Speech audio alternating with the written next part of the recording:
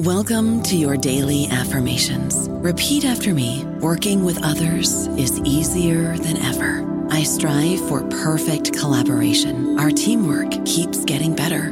Yeah, affirmations are great, but Monday.com can really get you the teamwork you desire. Work together easily and share files, updates, data, and just about anything you want all in one platform. Affirm yes to start, or tap the banner to go to Monday.com. With the Lucky Land Slots, you can get lucky just about anywhere. This is your captain speaking. We've got clear runway and the weather's fine, but we're just going to circle up here a while and get lucky. No, nothing like that. It's just these cash prizes add up quick. So I suggest you sit back, keep your tray table upright, and start getting lucky. Play for free at LuckyLandSlots.com. Are you feeling lucky? No purchase necessary. Void where prohibited by law. 18+ terms and conditions apply. See website for details. Welcome to the New Books Network. Hello, I'm Nicholas Gordon, host of the Asian Review of Books podcast, done in collaboration with the New Books Network. In this podcast, we interview fiction and nonfiction authors working in, around, and about the Asia-Pacific region. From more mainstream, business-focused, and business-friendly lean-in variants, to more radical, critical, and intersectional understandings of feminism, the past decade has seen a flourishing of discussion from those proposing and critiquing different schools of thought for the way we think about gender in society. Dr. Eugenia Cheng's addition to this conversation is X+Y, a mathematician's manifesto for rethinking gender. She applies insights gained from her mathematical background to propose a new way to talk about gender and to propose an alternative, the terms ingressive and congressive behavior. The book was named one of NPR's best books of 2020 and one of Wired's most fascinating books of the year. Dr. Cheng is a mathematician and concert pianist. She is scientist in residence at the School of Art Institute in Chicago and holds a PhD in pure mathematics from the University of Cambridge. Alongside her research in category theory and undergraduate teaching, her aim is to rid the world of math phobia. She was an early pioneer of math on YouTube, and her videos have been viewed over 15 million times to date. Her other books are How to Bake Pie, featured on The Late Show with Stephen Colbert, Beyond Infinity, shortlisted for the Royal Society Science Book Prize in 2017, and The Art of Logic in an Illogical World. Today, Dr. Cheng and I talk about what we gain from bringing a mathematical understanding to questions of social relations and structures. We'll talk about how she rethinks gender and the new terms she proposes in her book, and we end with a short discussion of whether these insights are applicable to conversations about other demographic and social identifiers. So, Dr. Cheng, thank you so much for joining me today. Perhaps it's best to start with a broad question, which is, how does a mathematical background help you to understand social structures and how they operate? Well, hello, and thank you for having me on. I use both my experience as a woman in the male-dominated field of mathematics and also my expertise as a mathematician to think about these questions. And I think it's important to say that math is not just about numbers and equations. So it's not just that I'm looking at statistics and the numbers of women and men in different fields. To me, and in my study of pure mathematics, math is about thinking clearly. It's about looking at relationships between different situations, finding similarities between different situations, spotting patterns that relate different situations, so that you can think more clearly through a very complicated world.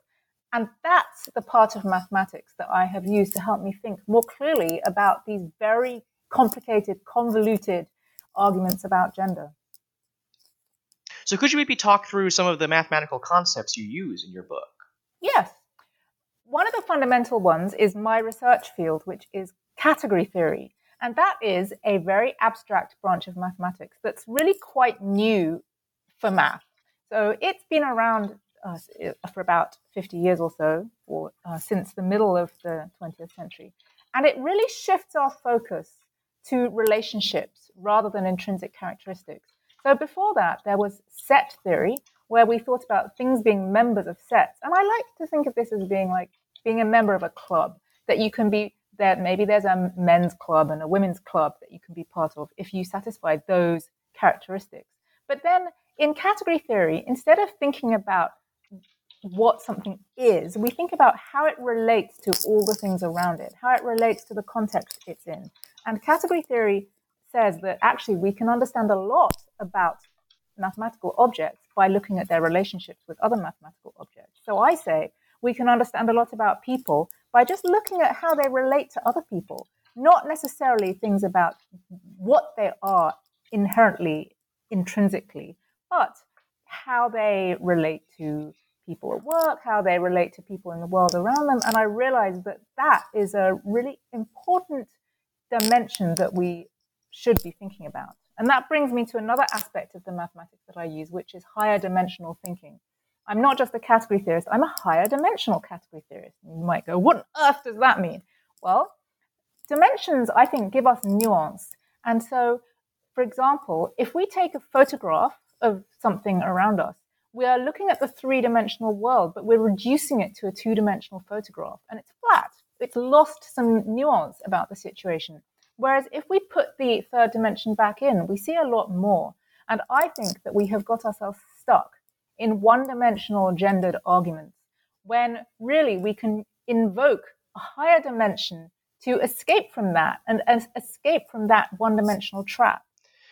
So your book's in some ways a response to some standard arguments that are being made. I think perhaps both in the realms of academia and organizational culture, but also regarding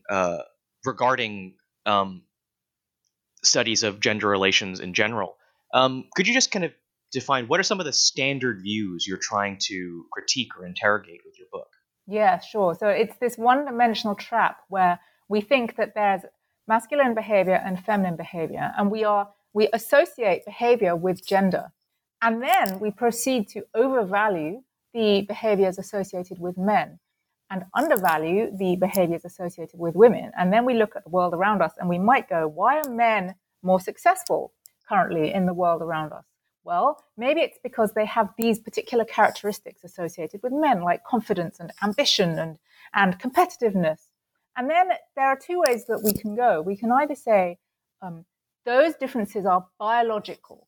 They're biologically determined and innate, and therefore women can never hope to be as successful as men. That's one argument, which I would like to say immediately I do not agree with. But then there's another argument which says that is not biologically innate, and therefore, in order to be successful, women should learn to be more like men. And I don't agree with that either.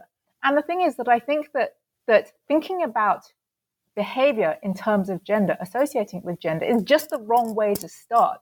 And that what we should do instead is separate character and behavior from gender. Those are two separate dimensions. And then think separately about which behaviors and character types we actually value in society. And I think we've been valuing the wrong ones for a really long time. And that the reason that people with those traditionally masculine character types are more successful is because we've set up systems that reward that kind of behavior. And so it's very cyclic. And I think we can break out of it by using this new dimension and saying, actually, which character types do we want to value? And then nurture and value those ones instead. So maybe one note that I'm going to make in your answer just now is you said behaviors associated with men and associated with women obviously are not, which I think is a very important use or important way that you phrase that. Because as you said, one of your goals is to, let's say, take gender out of the way we talk about differences in behavior.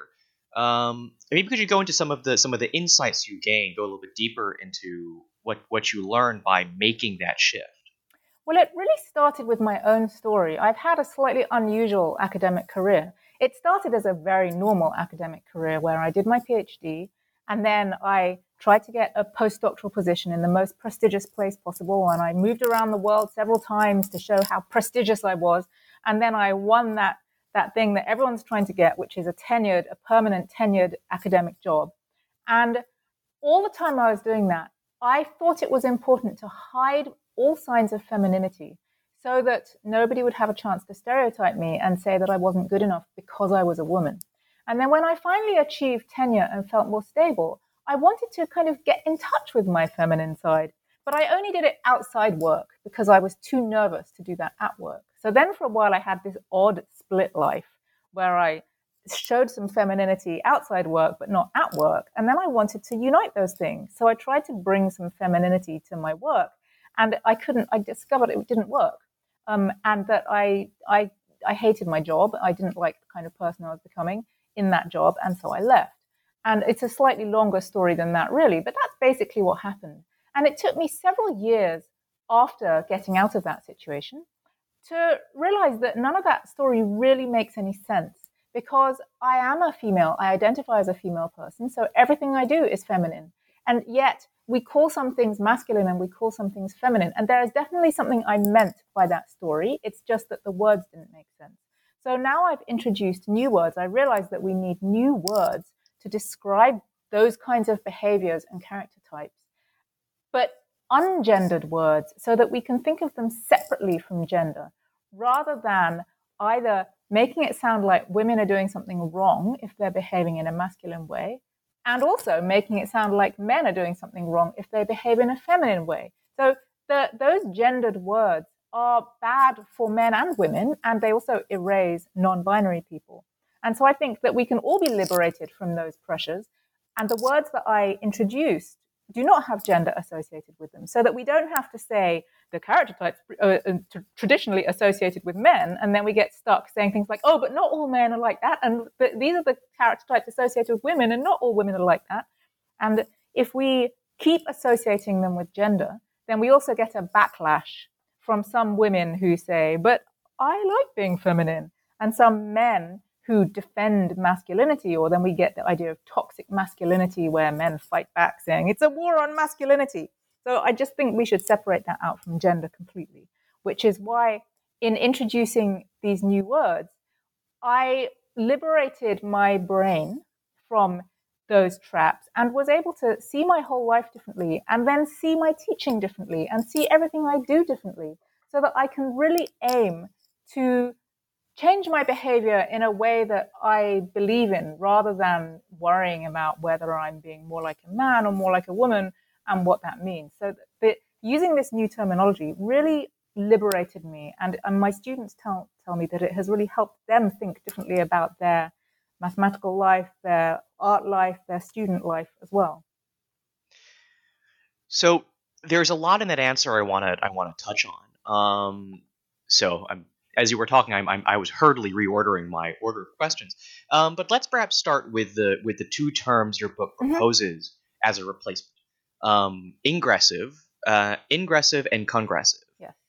Could you go into a bit more detail about what you mean by these terms? Yeah. And let's say that if you were an individual in society, at work, you were talking with or working with someone, what traits would you look for to determine whether the person you were working with was one or the other? Well, first of all, I'd like to stress that I'm not trying to classify people into one or the other. I'm not saying that this fixes people as one or the other.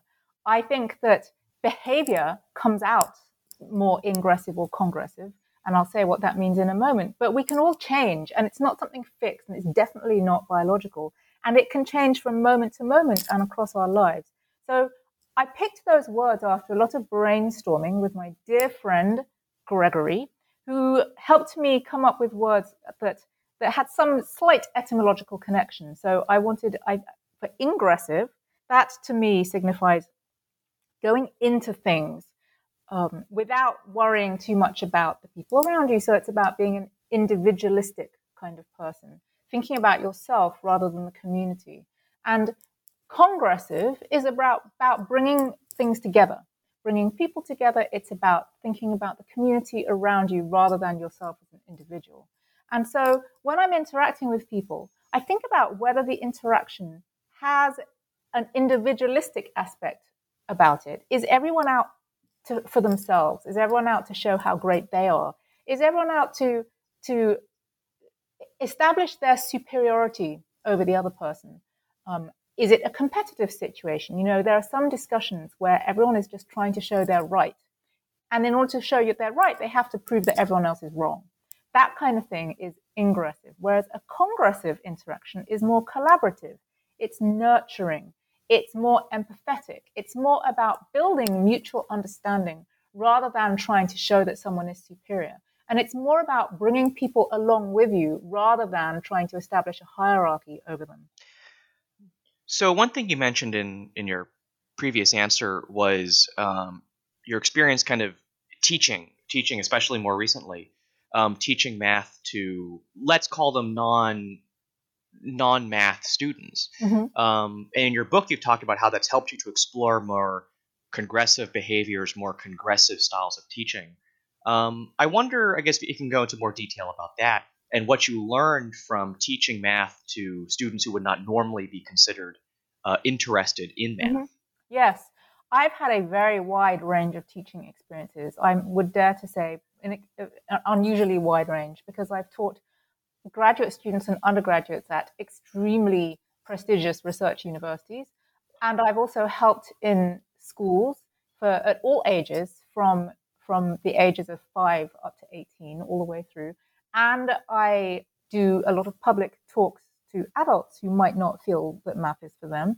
And now I teach undergraduates at the School of the Art Institute of Chicago, which is an art school. It's hard to say that clearly. It's not an arts school. It is an art school. So everybody there is studying fine art, basically. And as you say, most of them do not typically consider themselves to be math people. Most of them were really put off math in school. And in fact, many of them come from Asia and tell me that it was particularly the Asian education system that put them off math and that made them flee to go to art school in America, because they felt that at home in Asia, the only thing that was valued was getting the right answers in math, and they couldn't stand it. And what I found was that when I was teaching at places like the University of Cambridge and the University of Chicago, those math classes were people who had been very successful in high school math, and it was very male-dominated. Surprise! Whereas in art school, it was people who had been put off math in school, and it was very female-dominated. Now, I absolutely do not think, and there is no evidence that there's a biologically innate difference between men's and women's abilities in math, but I do think that the way we present math in high school is typically extremely ingressive, whereas math at higher levels is actually very congressive. That research math and the kind of math that involves comparing different situations and building structures, that's the kind of math I love. And I was very put off by ingressive math in school as well, but I managed to get through it just because I knew there was something else out there at the end. But if I hadn't known, then I would have just been put off it. All that memorizing, speed tests, trying to get the highest scores in exams. I mean, it's true that in school, I was quite good at doing well in exams, but when I got to university, I wasn't. I really, really struggled. And I was surrounded by male students who were very sure of their abilities, boasted about how easy they found it all the time. And I had to sweat blood to get through those exams. But then when I started research, I turned out to be much better at it than I had ever been at exams, because it was less about speed and about getting the right answer. And it was more about seeing connections between things and uncovering structures. And I think that we use ingressive filters to filter people out of mathematics all the way through school. And that as a result, we're putting off people who could really appreciate a more congressive form of mathematics. And not only is that sad because we're putting people off, but it's even sadder because we're putting people off for the wrong reasons. It's not even a realistic vision of math that we're showing them when we show them ingressive math. We're showing them something that is really not real math at all. And moreover, I think that it is contributing to gender imbalances, because up until now, I think women have had more tendency to be congressive. But of course, it's not just women, it's not just girls, and it's not just boys. But in those competitive environments, it is often girls who shy away from them and would rather do something that is more collaborative, where there isn't such a notion of right and wrong. And so now, with this new terminology, we can say, well, how can we present math in a more congressive way? And previously, we would have had to say, how can we present math in a way that appeals to girls? Which sounds really stupid. And it is really stupid. And it gives rise to things like pink Lego or Barbie dolls with wearing math t-shirts, which isn't the point at all. Whereas if we show math as something that's collaborative and that's a process of discovery rather than a process of failing exams, then I think that we have the opportunity to do a more inclusive form of mathematics.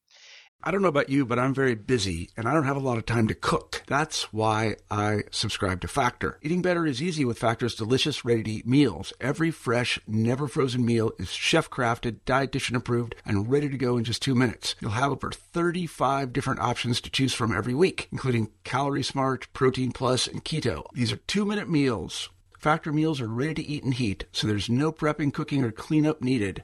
They're flexible for your schedule. Get as much or as little as you need by choosing your meals every week. Factor is the perfect solution if you're looking for fast, premium options with no cooking required. Sign up and save. We've done the math, and this is important. Factor is less expensive than takeout, and every meal is dietitian approved to be nutritious and delicious. Head to factormeals.com/NBN50 and use code NBN50 to get 50% off. That's code NBN50 at factormeals.com/NBN50 to get 50% off. It's interesting because I think a lot of what you're saying is applicable to other subjects, other departments, other parts of academia. Like a couple things come to mind. First of all, is the obvious, the same struggles that, say, computer science departments in the United States have about being very male dominated. There are many reasons proposed for this. One of them being, I think one that I read was boys are encouraged to play with computers at a young age, and so they have a better foundation of knowledge when they go to computer science courses, and then scare off all the female students. So there's, and which leads to all the same things you note about, much as you talked about pink Lego and math teacher Barbies. There's also, again, coding for girls and things like that. Another thing that popped up as you were speaking was, when you talk about how the way we evaluate students tends to be very ingressive, but then when you reach the higher levels of academia, the process of research and writing is very congressive. And I think you can see that leading to a lot of the issues we see in, especially I think, elite academia. Thinking about like superstar professors, the drive to get published and to have as many citations as possible, the need to get a superstar paper or book out. I guess it's fascinating because I see a lot of the parallels with other departments, other parts of academia, not just mathematics. Yes, and it's not just academia either. It's all walks of life, I think. I think all walks of life have been filtering for ingressive behavior, even when congressive behavior is better. For example, in, dare I say it, politics, election campaigns are extremely ingressive. It's all about winning votes. It's about posturing and making speeches, whereas actually running a country is, or ought to be, rather congressive. It ought to be about bringing people together and unifying and collaborating and getting the best out of people. And the same with, say, job applications for promotion, where to get promotion, you have to put yourself forward and talk about how great you are and beat other people out. Whereas if you're going to be a good manager and leader, for example, then I think that's much more congressive, because it's about getting the best out of a team of people. And even in fields that are inherently so congressive, like music, I think that has become extremely ingressive, because it becomes all about winning competitions and winning auditions and standing up on stage under a lot of pressure and withstanding the stare of critics who are out to take you down. And it's about who can then sell loads of copies of a recording and who makes tons of money out of it. And so I think there are many walks of life where it should be inherently congressive, and yet we have imposed all these ingressive filters on it. And as a result, everyone is under pressure to become as ingressive as possible in order to be successful. I have one more question about the book, and then I think I want to expand to other to make some comparisons to other things. It seems like the way your book is positioned, I think, adds a very useful way of thinking about these kinds of questions, which is let's call it the default position that we should hold that must be disproven, whether by evidence, statistics, or by logical thinking. It seems like the standard view that your book has is that there are no differences between genders, and that any differences you see, you have to show, whether by logic or by evidence, that this difference is caused by gender and not by some other social factor, etc. Yet it seems like many people have the opposite view, whether stated or unstated, that there are differences, and the burden of proof should be on those who say they are the same. Obviously, this comes up in sports. This comes up probably, as you note, you're reacting to views in academia that are views that say that men are better than women in math, and this is somehow innate. I guess what do you think about that kind of reframing, or not that kind of understanding of what your book is trying to argue? Well, I think that what I'm trying to do is highlight a fundamental bias in the system already. That whatever you take as your null hypothesis is already a bias that you're embedding in the system. And we've taken the bias one way around for such a long time. But what I really want to emphasize about my new dimension is that we can sidestep all of those arguments, because we're not even trying to decide anymore whether there are biological differences or not. And we're not trying to decide where the differences come from. We're just looking at behavior and saying, well, this is ingressive behavior that's not helpful to society. I would like to have more congressive behavior, and everybody can learn congressive behavior, and everyone can then try and become more congressive where previously we've all tried to become ingressive. And there may still be differences. There are some differences. There's a huge table of differences between men and women that are largely physical things like upper body strength and throwing distance. Those are the most measurably different things. And maybe there are some other differences, but we don't need to know in advance whether differences are biological or not. We can just look at someone and we can say, well, are we evaluating someone's ability in the right way, or are we evaluating it for something that's irrelevant? So, for example, if we think that self-confidence and ambition are really important, then we will find self-confident people and think that they're going to be better at things. But we can reevaluate that and take a step back and go, wait a minute, congressive people tend to be self-doubting and need a lot of validation from the world around them. And actually, I think that that's better.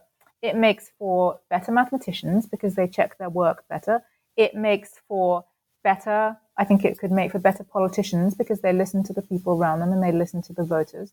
I think it makes for better, I would much rather work with someone who doubts themselves, because then they won't make flying leaps or be really arrogant about what they're doing, but they will keep testing themselves and keep trying to get better. And I think that there are so many assumptions that we have built in about what to value, that if we just stop trying to associate it with men and women, then it can free us up to think about what we really should be valuing instead. So I want to now make a comparison to the way that people talk about race, which I know is itself a very, in fact, from some ways, certainly much more contested term than even gender is. But it's both similar and different to the way people talk about gender, at least as presented in your book. In one sense, I think most right-minded academics would say that there are no differences in behavior then that depend on race. There's extreme skepticism of anyone that would make that claim, quite rightly so. Yes. Of course, that's a recent phenomenon, and it's not one matched in a lot of popular discourse. I think, as we both know, many people in practice will use shortcuts, assumptions, stereotypes based on race or ethnicity to make judgments. So with that in mind, how do you see a discussion of race maybe differing from the way we talk about gender? Well, I think it's important in both cases to say that I'm not saying that we should ignore those things. Maybe one day, if we ever reach utopia, then we would be able to just look at everyone as a person and not think about any of these identities. But we're definitely not there yet. So I'm definitely not saying that we should be gender blind. And I'm definitely not saying we should be race blind either, because that would not enable us to correct the previous injustices against oppressed genders and oppressed races. And while there is still direct discrimination against some genders and some races, we need to take race and gender into account in order to overturn those injustices. But I think there is something interesting about thinking about character instead of just thinking about those identities because of the types of prejudices that people associate with different races. And I think I am based in the US at the moment, and it's important to note that there is racism against all kinds of non-white people, but it's a very different kind of racism. And in a way, I mean, I think it's important for me as an Asian person to acknowledge that it is much worse for Black people, that the racism against Black people is much more life-threatening to them. And I think it comes from what the stereotypes about Black people are, the wrong stereotypes, as opposed to what the stereotypes about Asians are, which is, it does come down to character again, because the stereotypes that bigoted people have against Black people is that they are dangerous and stupid, that they are criminals, that they're people to be afraid of. Whereas the stereotypes that people have about Asian people is that they are passive and quiet and demure, they're a model minority, they're hardworking, and that if anything, they are overrepresented in certain high-paying jobs. And it's always belittling and dehumanizing to have stereotypes about a whole race of people as if they're all the same as each other. But it is definitely more life-threatening to those people if they are feared, so that it then becomes embedded in society, in white society, that white society decides it needs to protect itself against those people, which means it can defend itself against them in disproportionate ways. And so I think those conversations can be very difficult. And I want to acknowledge that the Asian community is sometimes very bad about that. And they're sometimes very bad about the racism against Black people because they're so focused on their own misfortunes and that they don't see how much worse it is for Black people. And I think this is in turn embedded in how the country was built up in the first place, where Black people were enslaved and forced to come to America against their will. Where for Asians, it was really the opposite, that they were kept out, that they were not allowed to come here. And so there's these opposite forces coming in all the time that then turn into opposite character stereotypes.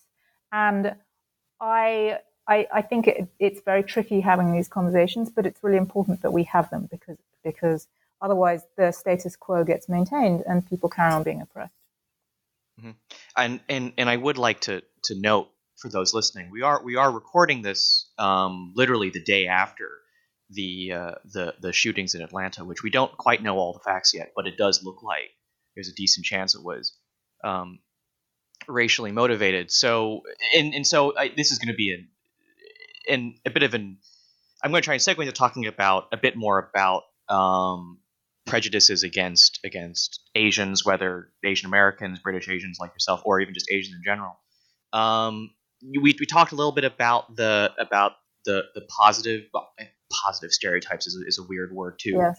But as you said, the views that Asians are demure, they're passive, they're quote unquote very good at math, Mm-hmm. high performing students. Mm-hmm. There's also there are also plenty of let's say even more dehumanizing stereotypes, especially around Asian women. I think I'm not going to get into those because it's best to let people who study this get into that.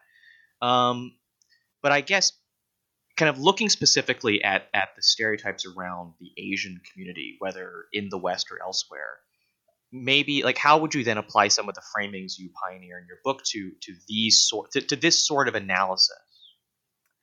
I think that would be a separate book. And I haven't fully thought through what we could do there. But I do think that the character types that we associate with people, if we can separate character types from those identities and then think about what we value, then that could be illuminating. Of course, it could just be another opportunity for people to impose prejudices without looking like they're racially doing it.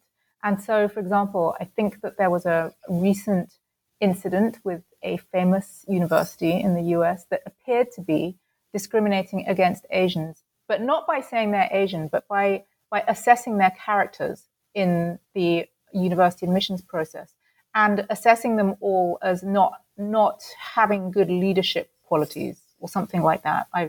I may have slightly misrepresented or misquoted, but it was something like that they didn't have good leadership qualities.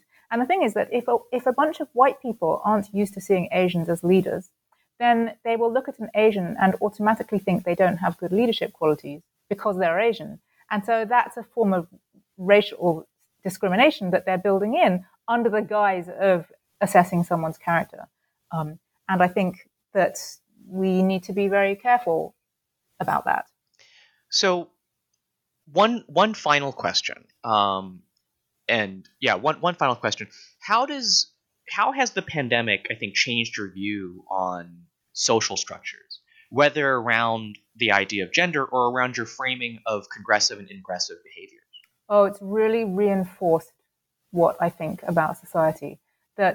And I see the differences in behavior all the time, all around, between ingressive people who think that the whole point is to protect themselves and that it's up to them what they do to protect themselves. So they think that no one has a right to force them to wear a mask. It's their decision. It's about risk-taking for themselves. And they don't in any way see that they're part of a community and that the community needs to act in order to protect the community. Whereas congressive behavior is about looking at the community and saying, well, I'm not that at risk, but I could pass it on to somebody who is at risk. And it's not about protecting myself. It's about protecting the community. And I have been heartened to see measures such as money being paid to people because they haven't been able to go to work, and that something almost like a universal income, I mean, not anywhere close to it, but payments just being made to everybody to help them through this is something that's more supportive than I could have imagined from this society recently. Whereas some people think that everyone should look after themselves and that no one should ever get help from anyone else because it's your responsibility to look after yourself. And I think it has thrown into sharp relief the different approaches to politics, and that the biggest political differences, I think, come from whether one is motivated by ingressive tendencies or congressive tendencies. And there was a lot of attention drawn to the fact that some of the best responses around the world were from countries with women as leaders. And then there were some questions about whether there was some kind of female leadership style. And one answer was that the societies that have even been able to elect a woman as a leader must be a slightly different kind of society. And I would say that it's a more congressive society, that it's often places where rather than having a direct ingressive election of a president, it's somebody who comes up through the party, who becomes the leader of the party and then is elected by the people around them.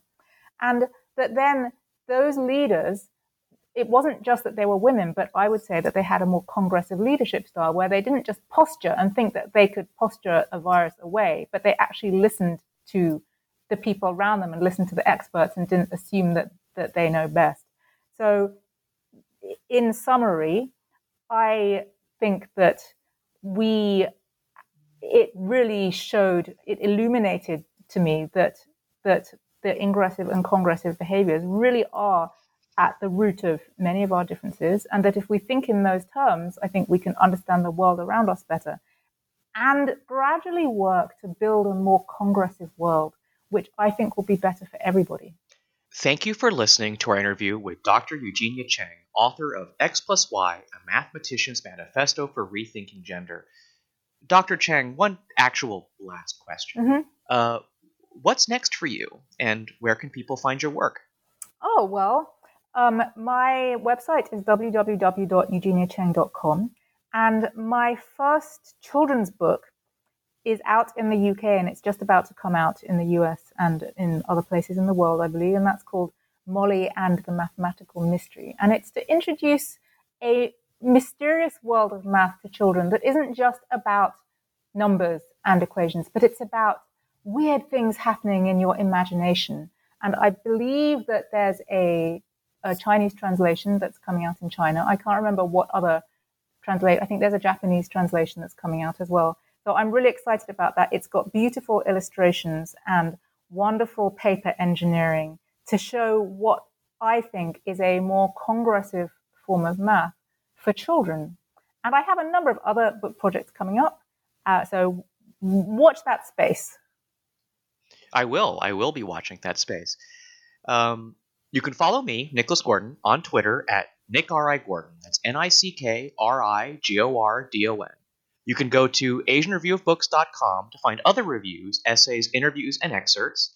Follow on Facebook or on Twitter at Book Reviews Asia. That's reviews plural. And you can find countless other author interviews at the New Books Network at newbooksnetwork.com.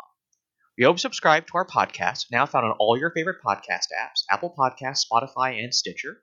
Rate us, recommend us, and share us with your friends if you want to support us continuing to interview those writing in, around, and about Asia.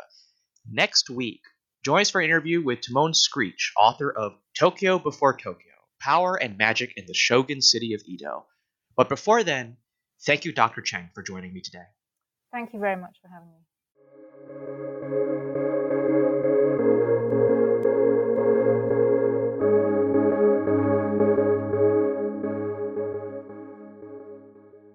Judy was boring. Hello. Then Judy discovered ChumbaCasino.com. It's my little escape. Now Judy's the life of the party. Oh, baby, mama's bringing home the bacon. Whoa, take it easy, Judy. The Chumba life is for everybody. So go to ChumbaCasino.com and play over 100 casino-style games. Join today and play for free for your chance to redeem some serious prizes. ChumbaCasino.com. No purchase necessary. Void where prohibited by law. 18+ terms and conditions apply. See website for details.